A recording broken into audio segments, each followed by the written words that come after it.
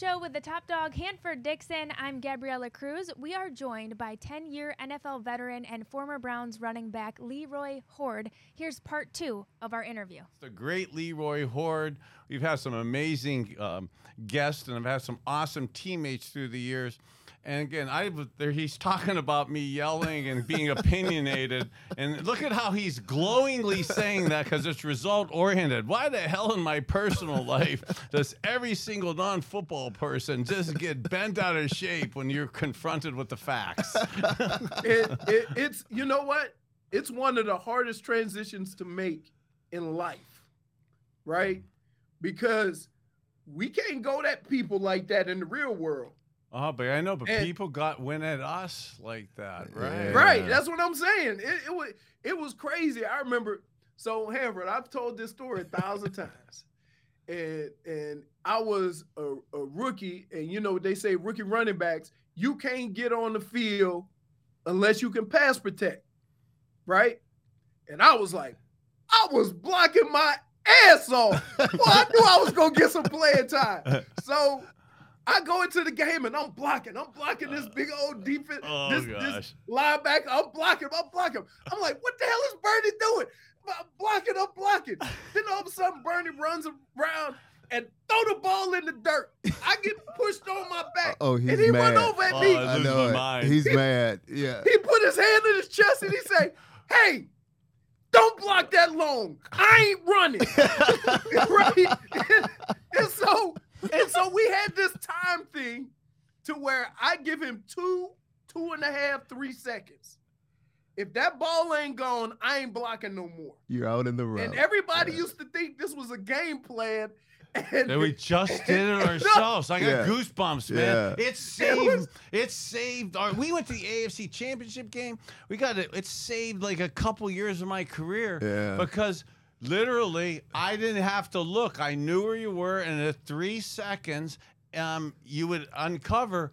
Or we had this thing, and I really recommend this for young quarterbacks out there too. When you develop that camaraderie and that sixth sense with your teammates, and in particular your running backs, when you're running towards the line of scrimmage, it's natural for their backs and receivers to want to think you're running and they're going to block downfield. But that's when the top dog, as a DB, you're the most vulnerable. Yes. I'm not athletic, and you're still coming up to tackle me. What if you're an athletic quarterback, like the majority of them? You're really in a catch-22. So I would bluff like I'm going to run and then get right to the line and try to hit the receiver. Leroy and me developed such a rapport that he would look like he's blocking. I'm looking like I'm running, and then right a half a step before the line of scrimmage, you're dumping it past him. I mean, that's some of the most rack you got in your career. And the thing about it, it worked. It worked too. It Leroy, worked. we can't let you get away. Tell us, what do you think of these Cleveland Browns today? I think the thing about last year was a bit unfair to everybody, in that to expect Deshaun Watson to just come in after not playing football for 2 years and take Cleveland to the promised land. He needed to get that football in. He definitely needed to get back. You needed to do that last year. You don't want to do it in the beginning of this year. And a lot of people got on Kevin Stefanski. But I would say this. There were times when I wish he would have ran the ball more and kind of gave Jacoby Brissett a little more room to operate when he ran the ball more. Mm-hmm. But think about this. Jacoby Brissett had his best year as a professional. So you got to give Kevin Stefanski credit for that.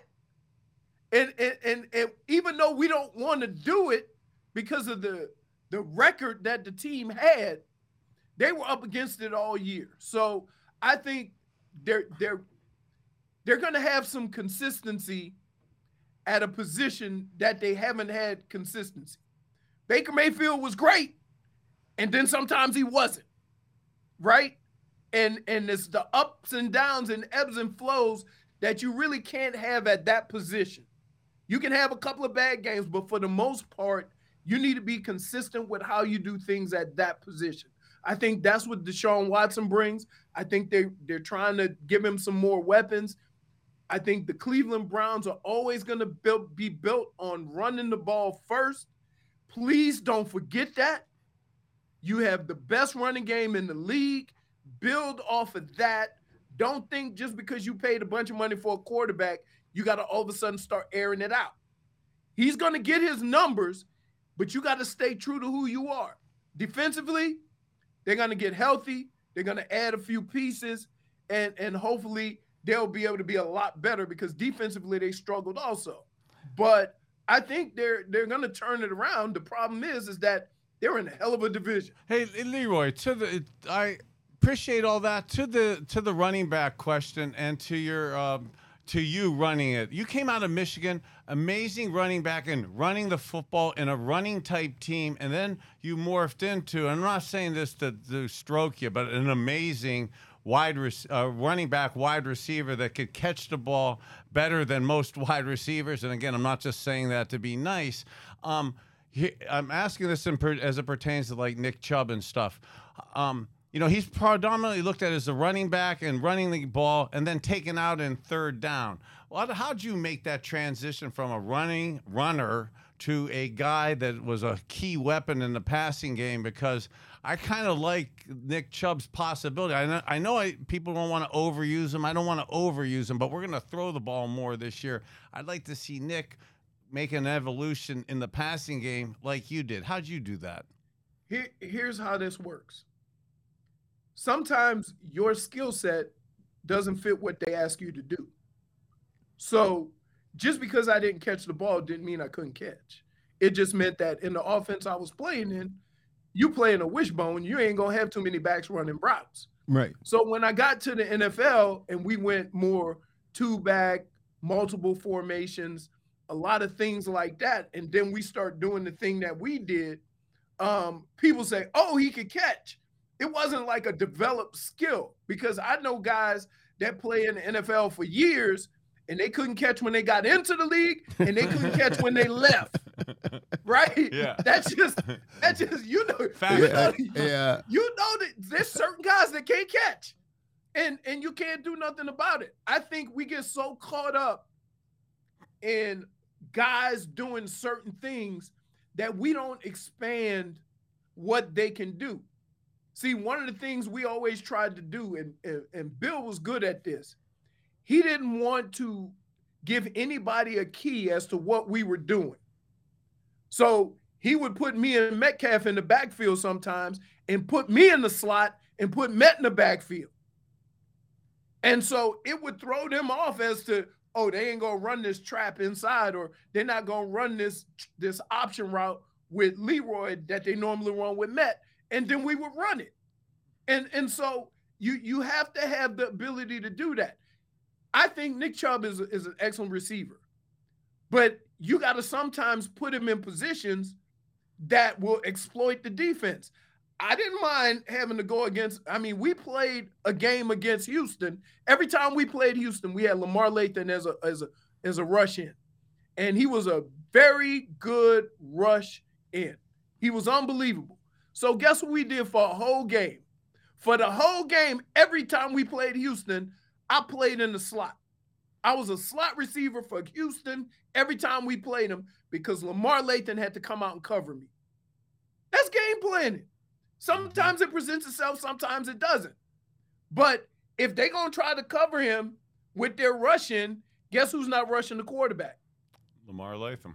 Right. Yeah. And so it's just things like that you have to be able to open up your bag and use all the resources and the skills that you have from an offensive standpoint to be better. And so I hope they don't restrict a person's talent because of the vision they have, rather than look at the team and see the skill set that they all have and exploit what they can do. So I hope they use him a little bit more. I hope they can do things. They started using Nick Chubb and Kareem Hunt together, which is another thing that I wanted to see a little bit more of. Right. But anytime you can do that and open it up, just imagine if you go with Nick Chubb and Kareem Hunt, then basically they're going to go kind of big. They're going to go two linebackers. They're going to pretty much assume you try to run the ball. Now you take Nick Chubb and put him in the slot. who's going to guard him? He's still fast. He's quick on his feet. So you going to put a linebacker out there? Are you going to bring a safety? What are you going to do? And it gives you options, because if they bring the wrong guy, if they try to come down with a safety or whatever, then you go ahead on and run it. If they try to bring that linebacker out there and guard Nick Chubb, then you go, okay, we got something for him. Well, that's just offensive football. I asked that question because it reminds me so eerily similar of the matchups I got with you, bluntly, where I'm able to get those option routes on a linebacker and or take a pass rushing guy and get him out of the pass rush scheme and try to isolate him in coverage, which is even more golden. Well, right. But that's football, though. Yeah. That's football. Just like y'all trying to look, Hanford, from the defensive side of the ball, y'all looking at formations and y'all figuring out plays based on formations. Right. Okay. We run the same plays just out of 17 different formations with different guys doing the same stuff. You just disguise it. And it's confusing to a defensive guy if you look out there and see a running back out wide, and now you got to waste a corner on a guy that probably ain't gonna run no route. Now you got action inside. But you have to cover him. Yeah. You got to cover him. Yeah. Right. That's what remember the Wildcat? The Wildcat was crazy because you got a corner standing across from a running back and all the action is happening in between the tackles. You're watching the Bernie Kosar Show with the top dog, Hanford Dixon. We've got to take a short break, but we'll be right back with more Leroy Hoard. Thanks for watching.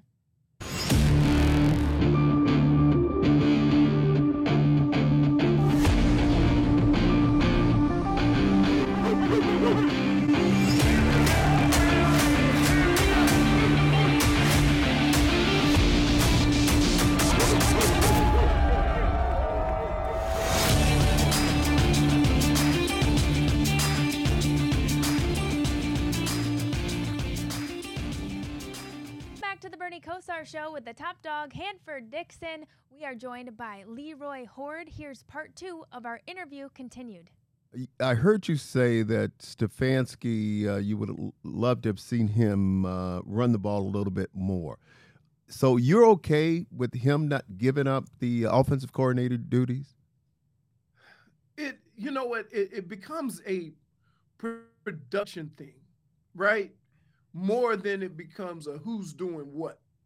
Right? You know, and Bernie could attest to this. You have so many meetings and so many practices about different situations. So when it gets to calling plays, everybody on that offensive side of the ball knows what plays you calling in those situations because you worked on them all week. Whether it's Kevin Stefanski or somebody else, we all know what those plays are going to be because we done worked on them all week. So the fact of the matter is whether Kevin Stefanski is calling the plays or not is not necessarily the problem. The problem that I've had sometimes is in the given situations, the plays that as a offense, they decide to run. That's not an offensive coordinator thing. That's an overall scheme thing. You see what I'm saying? Yeah. So we pay attention to who's calling the plays. I would pay attention on Wednesday and Thursday. Hey, it's and I think Deshaun Watson will help with that. Yeah, it's interesting you're saying the scheme thing. You know, we're in the OTA part, the second or third, the later part of the OTA. So they're starting to work on things that you're probably going to see in the offseason. And, you know, you and me have talked on your show down in South Florida and off the air. I'm a big Mike McDaniels fan, and I love I absolutely love the personnel groups and motions and shifts that he is creating for Tua and the way he creates offensive stuff there. I see, and kind of haven't been out to practice for the Browns or anything, but from the stuff we're hearing, you're seeing significantly more scheme things in terms of motions and personnel groups and moving around. And Leroy, astutely to your point, that absolutely helps us out. Play calling wise, playing wise, player wise, is when you have kind of the scheme aesthetics around it, window dressing of it to create those mismatches. And sometimes when you're just line up in stagnant formations without motions and shifts, you become just too predictable. Hey, here's the other thing. We all put this on the coach, but a lot of times the players dictate what the coaches can call. So if they've been screwing it up all week, even though it'll work, the coach ain't going to go to that play because he ain't confident that you could execute it. Now take and put a backup quarterback, put a quarterback that everybody has questions with before the season starts, and now you're running the offense with him. You've already determined that you're going to have to simplify it for him, right? Mm-hmm. Now, that may not be accurate or not. So you go ahead on and set up an offense that's simplified, whereas now that you have Deshaun Watson, you're like, oh, okay, now we got our guy. We can open things up.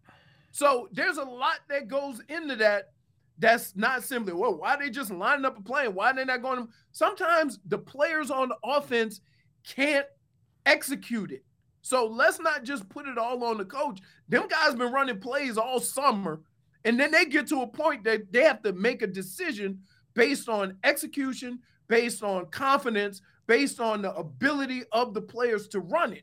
And you can run a play. Yeah, you know what play. We all knew what play would work.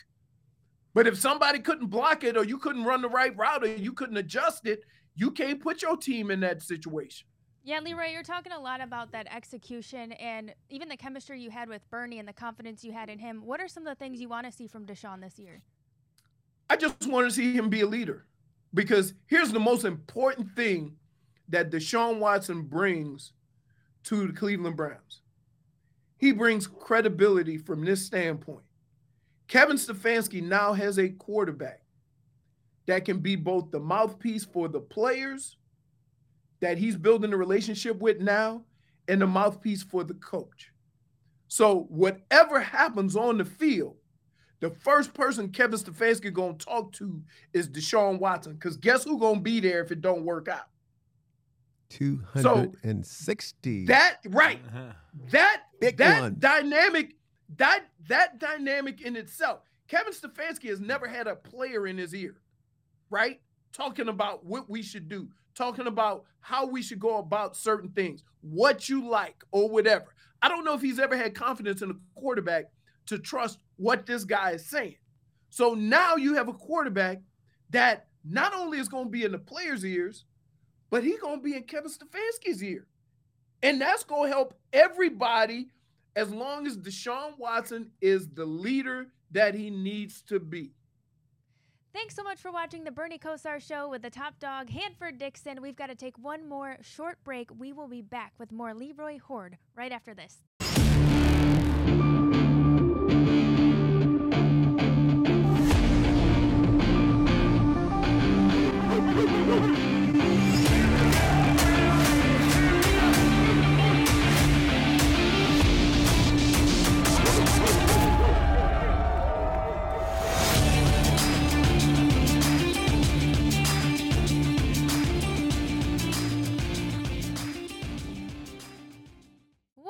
To the Bernie Kosar Show with the top dog, Hanford Dixon. This is a continuation of our interview with Leroy Hoard. Thanks so much for watching.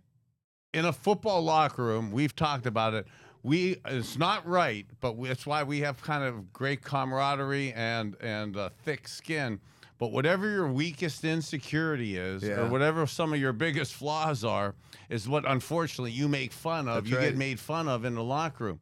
And when you're a rookie, you really get that amplified on you. So I had Leroy comes in. One of the things that they used to mess with him about was that he was messy, kind of dirty and stuff. I'm not exactly the cleanest dude at times, so Leroy made me look like Mr. Clean. And then all of a sudden, the next year, we get the center Steve Everett from Michigan.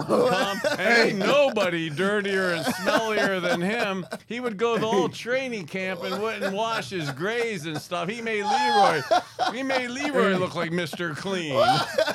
Dude, hey, Hanford, one time we played in Houston. Oh, gosh. And the game was over. Right. And we all getting dressed to go to the bus. And Steve Everett is in the locker room yelling, what the hell has happened? Right? We go, what's wrong, Steve? They packed my shoes. I'm like, but that's your turf shoes. he go out warm to the game. You know, he literally. I think he got on the plane barefoot until they got his shoes. Well, yeah, but the shoes and barefoot, that didn't bother me. It's that he would play the game and wear the same grays from practice to the grays to travel to Monday's practice. I said this joke, but unfortunately, it was factual. I didn't know Michigan guys actually had a shower there. But my kids all have ass hand from the toxins from putting my hands underneath those grays. There was no shotgun back then. Gabby, Come on, dog. Gabby, I think it's a good time. You know? This one won't make the TV version, you know. But I mean, God, I wish I was making that up. No wonder I got CTE here. Leroy, any final thoughts from you as we go down roasting you and Michigan people? You know what? One of the biggest thing in sports, and I think more people should probably learn this lesson, is that you can't have thin skin in life. No. Right? I tell people all the time, there ain't nothing you could do to me that I ain't been through. Being from the Ninth Ward of New Orleans, playing in Cleveland, traveling all over to play football and being booed by half the fans most of the time.